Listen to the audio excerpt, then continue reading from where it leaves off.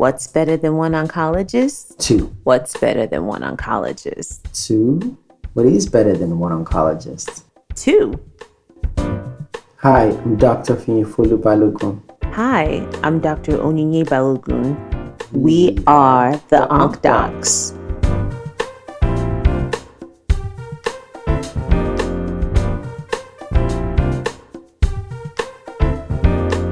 Cancer is rising worldwide, and it's nearly impossible to find someone who has not been affected by this disease. This podcast is dedicated to sharing the stories of those affected by cancer and educating the general public about this disease.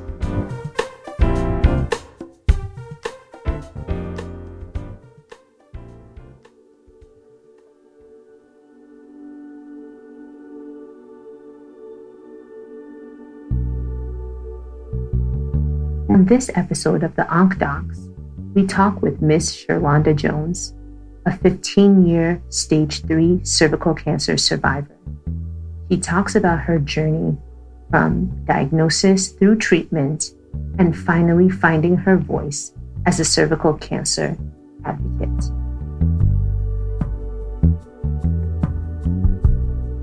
Hi, my name is Sherlonda Jones.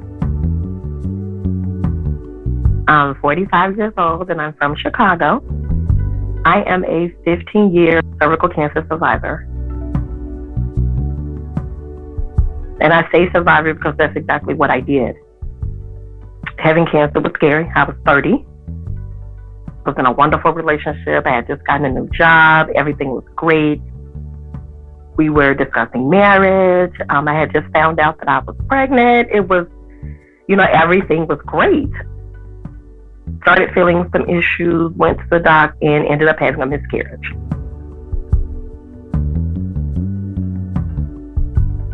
So I, of course, the girl I was working with, she was like, no, we got to go to the emergency room. Come on, we got to go.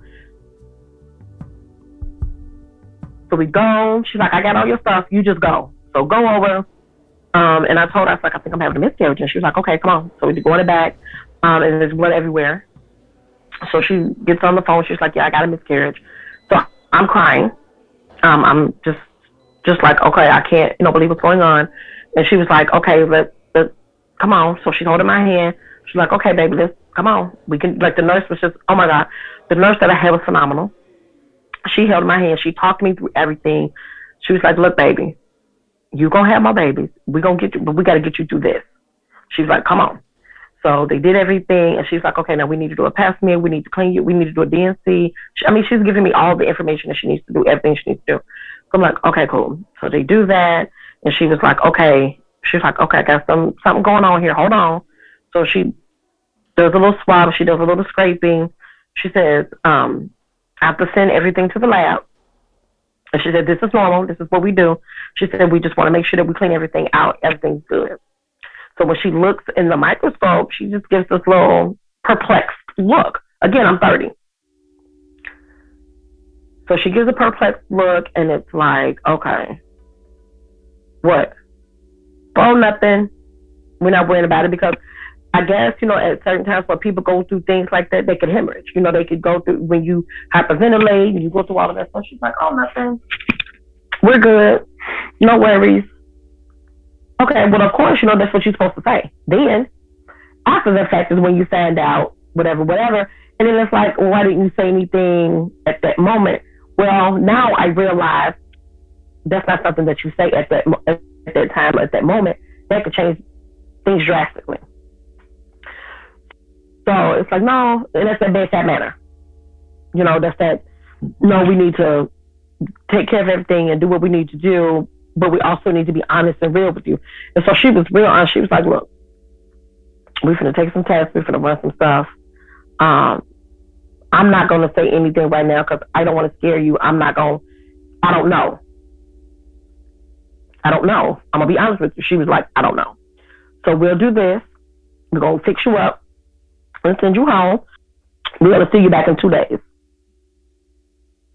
And then she sent me a message and she was like, hey, can you come by on your lunch? Sure. So I go up, she comes, and the one thing I love about her, she's very, I'm not going to BS you, I'm not going to play games with you, this is what it is. And I can appreciate that. And she was like, we found some things, but it's treatable. It's something we can fix. It's something we can do something about. It's not dire. So she gave me some pamphlets and some things to read over. And she was like, now you go home, talk it over with your family, talk it over with, and then you let me know what you want to do. And I went home and I cried.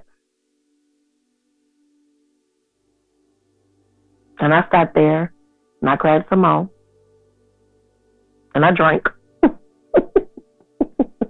I was like, well, hey. I sat there, I prayed and thought about it. And 2 years prior to that, I had lost my dad. I was like, well, let me get myself together. Let me do this, because I'm like, for me, there's no alternative. Not fighting, not doing it is not an option. I was like, I thought about my mom. She raised 6 kids. Not fighting is not an option. Like, that's not an option. So I talked to Dr. Hyman. She was like, okay, we can do this. It was 6 a.m, 20 minutes, go back, change, start work, do what I needed to do. Then if I needed to do anything else, it was like, I'm going to take my lunch, or I'm going to be gone for the rest of the day. Go up to 6, do the chemo, go home, take a nap, rest, start over the next day. So now I think about that now, and I'm thinking to myself, I was crazy. I was nuts to think that I could do that by myself. Like, I'm not Superwoman. I was nuts to think. But when you have adrenaline pumping and you're thinking to yourself, oh, I got no choice. When you're faced with no other choices, you do what you got to do. So I did what I had to do. The boyfriend and I broke up. That was my doing. I never told him. We had some other issues, and he wanted a family, and I was scared. Now I'm scared. And that was one of the biggest things that he wanted. And I was like, yeah, I don't know that I can give this to him. I don't want to tie him up in something, and then I can't do this and I can't do that. And so we broke up. Years later, I told him. Of course, he was serious, because he was like, you should have trusted me enough to tell me. You're more important than any kid we could have ever had. You should have trusted. And I agree. I own that. In hindsight, you think about things and you say, yeah, shoulda, coulda, woulda. I'm a firm believer that everything happens for a reason. I firmly believe that is why I am as strong as I am now, because I did do that. And so it wasn't until maybe 10 years ago, there was a young lady who we were past acquaintances. She was cool with somebody else I knew, and she was diagnosed. And she was going through all these things, and she asked me to help her do this fundraiser. And so we ended up being on the phone for like 2 hours. So at the end of the conversation, she's like, so, how long have you been cancer-free? And I was like, what do you mean? And she was like, I hear all the signs. And I was like, I instantly burst into tears. We began to talk, and I began to let everything out. And she was like, I can't believe you've held this in for so long. And she was like, you have to get this out. This is how you heal. And so I was like, you know what, let me think about it. So I helped her with one of her fundraisers, and she gave me a job, and she was like, so I want you to announce at the end of the fundraiser, like, all of the people that we know that have survived. And so I'm reading the names, the music is going nice. My name was at the end. I never knew. So I'm reading the names, and I read my name, and I looked at her, and she was like, read it. read it. At this fundraiser, like we're around all of our friends. We're amongst people that kind of guessed, kind of figured, never really knew. Everybody knows my nickname. Nobody ever really knew my real name. So when I said my name, she then takes the mic and says, "It's Sherlonda. It's her." And everybody just kind of looked like, wow. That kind of broke the ice. The floodgates kind of opened up. I got a little bit more comfortable speaking with certain people. Still not everybody, but, I kind of eased myself into it. And then I devised this awareness type of mindset with her. And so now it's like on Tuesdays, it's Till Tuesday, discuss facts. We post different cervical cancer things, ovarian cancer things. I did a talk with Dr. Rita Nanda, who's actually a gyn-onc doctor at the UFC. We did a Getting in the Know in 2019. So we did a talk. We kind of do, so I'm like a neighborhood advocate around the UFC area. And so that, again, helped me to open up, to talk, to heal, to really heal. And I needed that. I definitely needed that. And I didn't know that I needed that.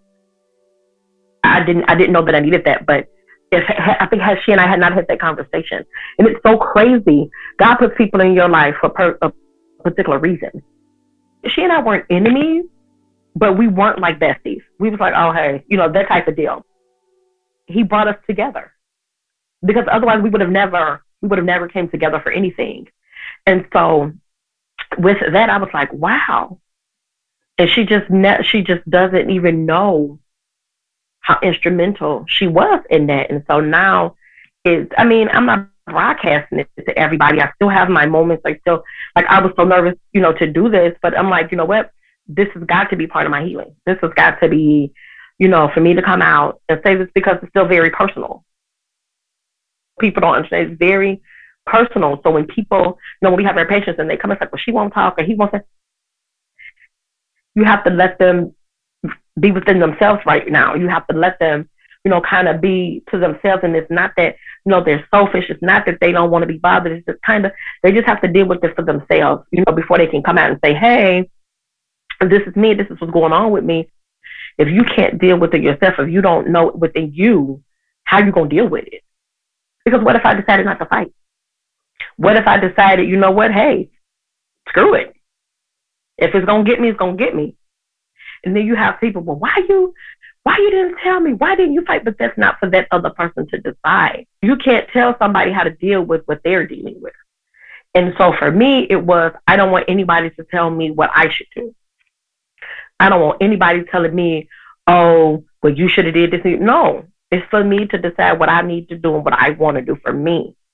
And being the baby of 6, I've always been told what to do. Always been told, oh, you the baby, you got to do this. So I'm a grown-up, so I have to make grown-up decisions for me. And so I made that decision. And again, now, years later, I realized, I didn't have to do that alone. I do have people that love me and care about me and would have been there for me. But, when you don't trust people, you have trust issues. And when you never want somebody to say, oh, I helped her do this, or I helped him do that. You always worry about people in your business, about doing this and then the other, but not from the goodness of their heart. And when you have that, you're very skeptical about people. And so you're like, well, you know what, let me just deal with this and then I'll figure it out, on the back end. Whatever I got to do, I'll figure it out. And so that's kind of how it was. I was like, well, let me deal with this. If people find out later, people find out later. If they don't, they don't. I'm perfectly fine and I can do it. And I did it. And some days I sit here and I wonder how. And all I can say is God. That's it. No other way would it have happened. No other way would I have survived. No other way. He is the only way. He's the only reason. I can thankfully say, have been in remission. I'm happy to talk to people. Working in radiation oncology now, I know what my purpose is. And so now when patients come and we have those young ladies that are scared, those young ladies that are fearful, that have those babies that don't know what to tell them, or those gentlemen that come in that don't know how to tell their families. I've been there. So I can sit down and say, you know what? You don't have to do this by yourself. It's your choice, but you don't have to. But at the same time, you have to give that person that. You can't make them talk to you. And I explained to the family, you know, when he won't do this, he won't. You can't make them do. Just be there. Be there. They may not want to talk. They might not want to do anything, but just be there. So what do? Just be there with them. Just the fact that they know that you're there means everything. I have people that will call me. I just call to check up on you. That's all. I don't want nothing. To know that somebody cares enough to say, hey, I'm here for whatever. To talk, laugh, cry, if you need a hug, if you want to go shoe shop, but I'm here. A lot of times people don't understand that a listening ear, it's everything. It's everything. I just thank God that, he spared me. I'm going to put you through this situation, but this is for my bigger plan for you. It's going to be rough, but stay with me. Stay with me. This is going to be something bigger for you. And it's so crazy because I've been at the hospital. It'll be 20 years in April. And I always think, I'm going to find me a new job and go somewhere else. He always reminds me, nope. I put you here for a reason, and I put you here for a purpose. So you stay right here until I'm ready for you to move. When I'm ready for you to move, I'm going to put you somewhere, and you ain't going to have no doubt this is where you're supposed to be. So one of the things that one of the doctors I work with now, we go out and find funding for testings, for surgeries, for different treatments, for whatever they need, whether it's a caregiver, find them insurance for rides for appointments, all these types of things that they probably don't even know that exist out there. So many companies write off so much money a year. So you would be amazed at how many companies will allot $10,000 for what? For these 8 people to have a hysterectomy. They don't write it off. She's got what she's needed. She's healthy. You saved somebody's life. So it's out there, but they don't know. So I'm happy to do that. I think I'm going to love that. I think I'm going to love it.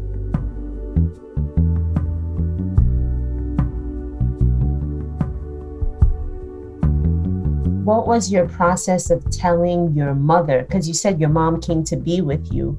What led you to decide to tell your mom? I'm a daddy's girl. Me and my dad were super, super close. When he passed away, my mom and I got tighter. Like, we had a relationship, but it was nothing compared to what we have now. And she and I would talk every day. Every morning or every afternoon or every evening, she and I would talk. And so it got our conversations kind of lessened a little bit. So there would be some days where I didn't talk to her. And I went like a whole week without talking to her. And so she left me this message. She was like, if you don't call me tonight, I'm coming to Chicago. And I called her. Little did I know whether I called her or not, she was on her way. And so when I called her that night, she didn't answer the phone.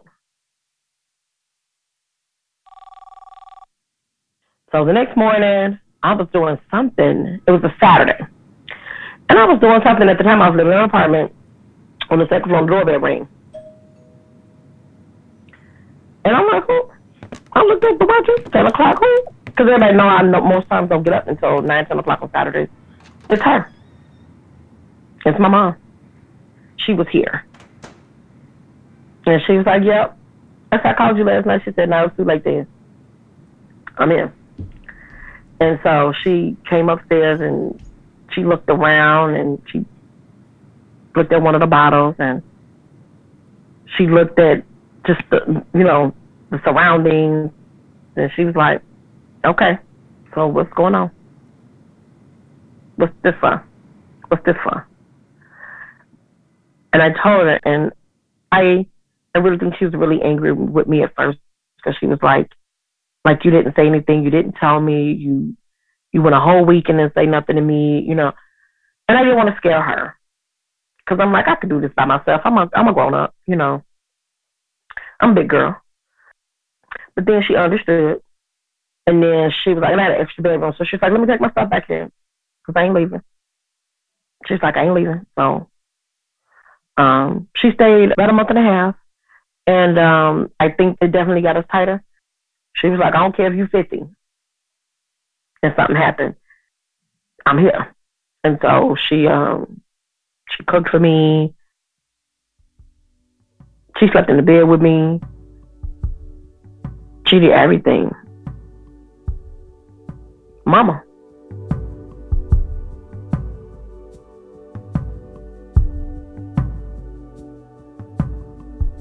And you said you had, thank God you didn't have any really bad days. Did you have any side effects to radiation or chemo? I didn't have quote unquote bad days. There was never, and I thank God, because there was not a day where I would say, you know, when I'm stuck in bed, I'm just gonna lay here. That was the typical nausea. It was the typical tiredness. Like my hair thinned, it didn't come out. I had my self-pity days. Had some days where, you know, I was just like, leave me alone. Had some days where I was sick. Had some days where I was like, I don't want to be bothered. I mean, you're entitled to that. You have your feelings. You can, you know, you can feel doubt. You can feel fear. You can feel however way you want to feel. Nobody should ever tell you, oh, no, you should get up. No. Entitled to feel however way you need to feel to get through what you need to get through. That is for you. That's what you need. I cut my hair, and there was an older lady that I was really close with. She noticed right away. She came up to the job and was like, hey, what's going on with you? This ain't how you operate. This is not how you don't not talk to me for weeks. You know, ain't nobody seen you. Ain't nobody heard from you. This is not you. And so she was the first person I told. And we talked, and she was like, you do know that you don't have to do this by yourself. And I was like, well, I need to handle it.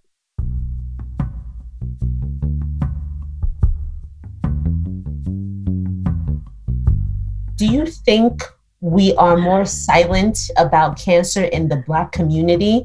And if so, why? Should we change that, or you just have to let people come around? I definitely think people should change that. Because with more knowledge and more information, you never know what could happen. If you stay quiet, you don't know. Nobody can help you. Nobody can assist you. Nobody can tell you what's going on now. Like if you're still thinking in these archaic ages as to there's no help, there's no this and that, I've just got to sit here and do it. No, there's new modern technology, there's new things that are going on, new education, new researches. Today, almost everything is treatable.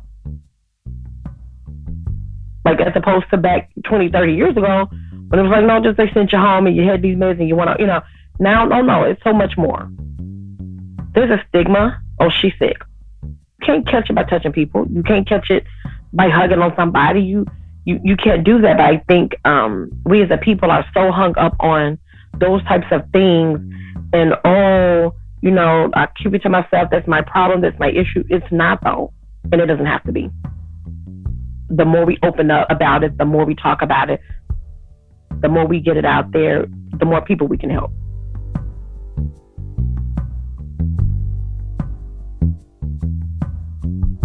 So what's your advice for women having experienced what you experienced?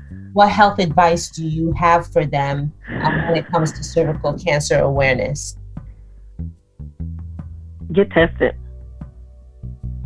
I mean, it's uncomfortable, but 2 seconds compared to life-altering or life-ending, totally worth it. That's what I would say.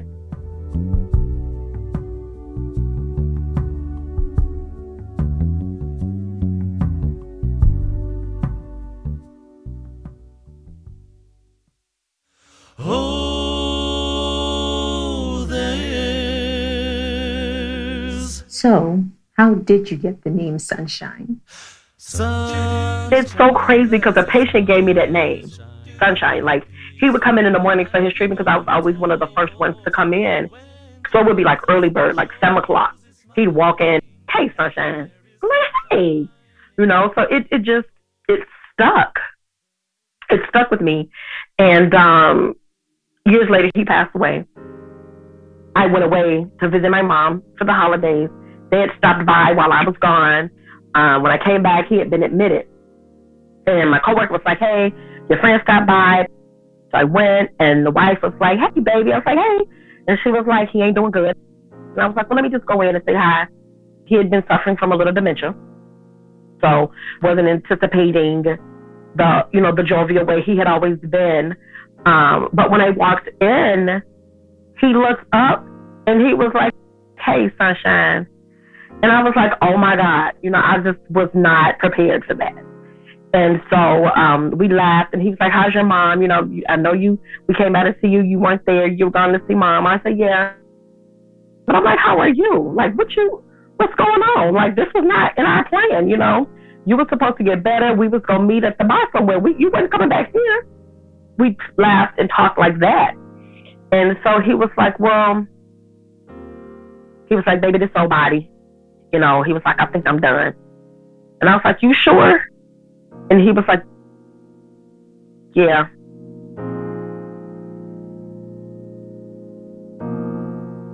I mean, he was in his 80s now. He was like, I've lived a good life. I'm a kid, grown. I've done everything that I think I'm supposed to do. I just felt so sad. By this time, I'm sitting on the bed, and he's just rubbing my hand. And so his wife had come in. She was like, yeah, he had come see his Sunshine. We came by to see you. And all of a sudden, his finger stopped. On my hand. And I looked over, and she was just like, baby, he gone. Yeah. And I just was like, oh my God. And she was like, it's okay. She said he fought a long time. And she said, and he was ready. He had all his stuff in order.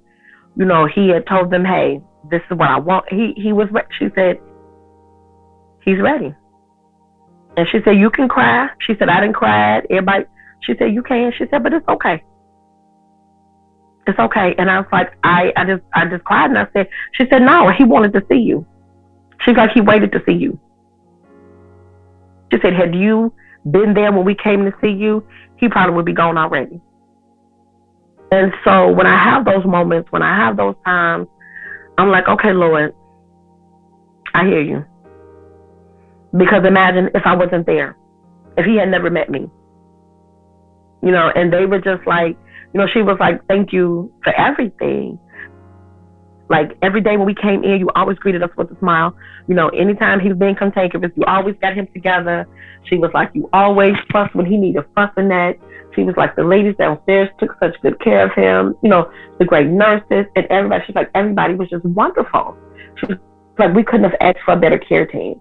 And she was just like, it was just a moment in time that when you find out you have to go through these things, you want to have people that care about you to take care of you. Not somebody that comes in for a job, but for somebody to actually care. That was one of my most memorable because it was just so touching. It was just so life altering. It really was, because I think those was one of those moments where I was like, okay, maybe I do make a difference.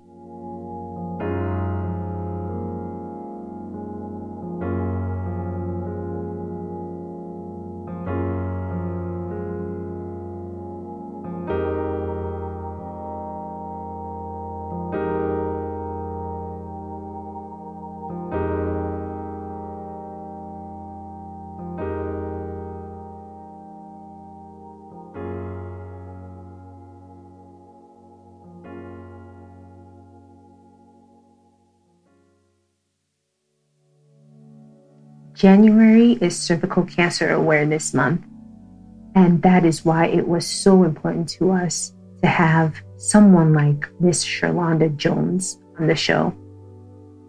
I first met Sherlonda when I began my radiation oncology residency at the University of Chicago. Every morning, you would walk in and she'd be there at the front desk saying, "Here's the sunshine."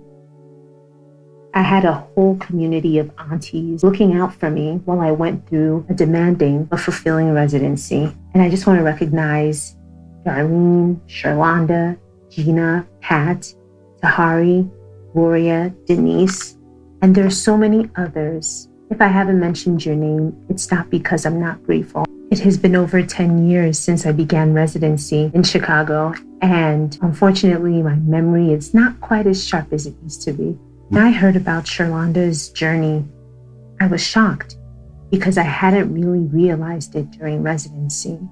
Hearing her talk about her journey from diagnosis through trying to get treatment secretly, and then finally embracing her identity as a cervical cancer survivor and advocate just makes me so happy.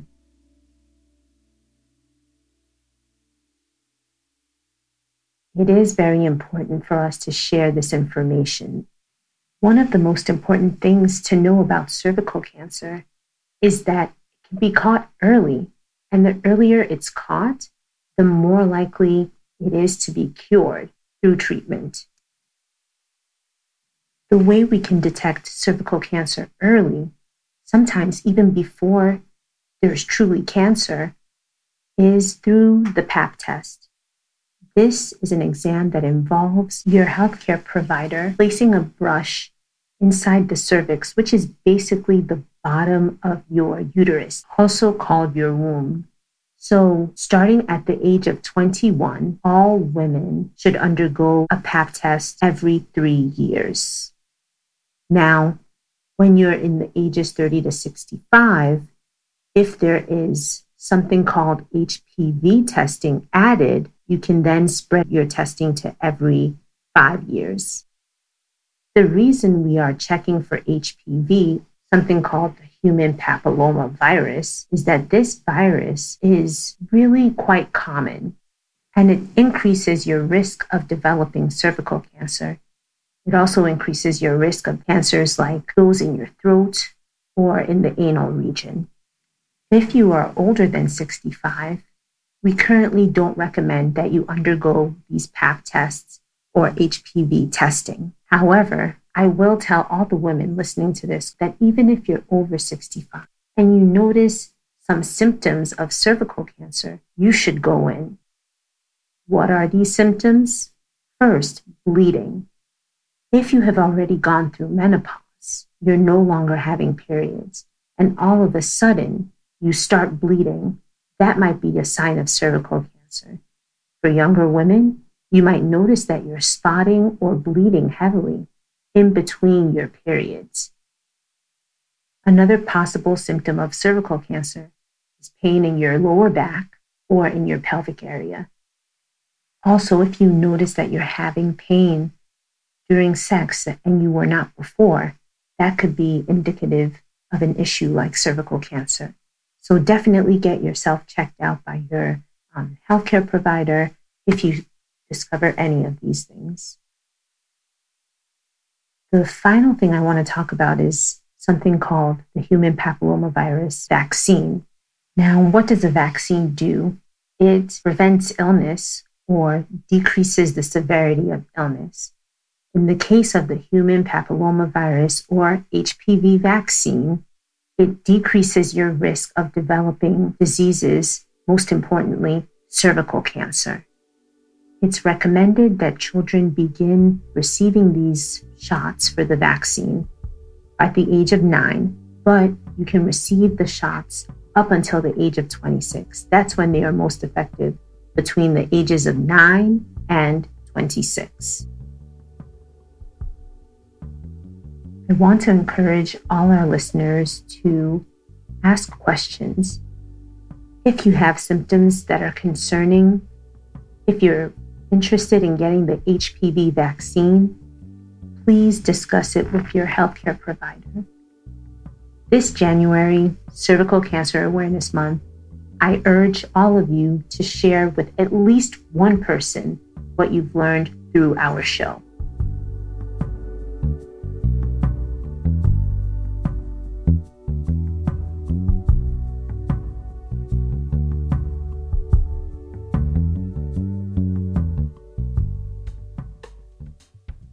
For more information about our podcasts, visit our website, www.theoncdocs.com. Please subscribe to our podcast on Spotify or Apple. And if you like what you hear, please give us a review on Apple. This podcast was produced by Steve A. Williams. Again, I am Dr. Unfulu Balogun. And I am Dr. Onyinye Balogun. And we are the Onc Docs.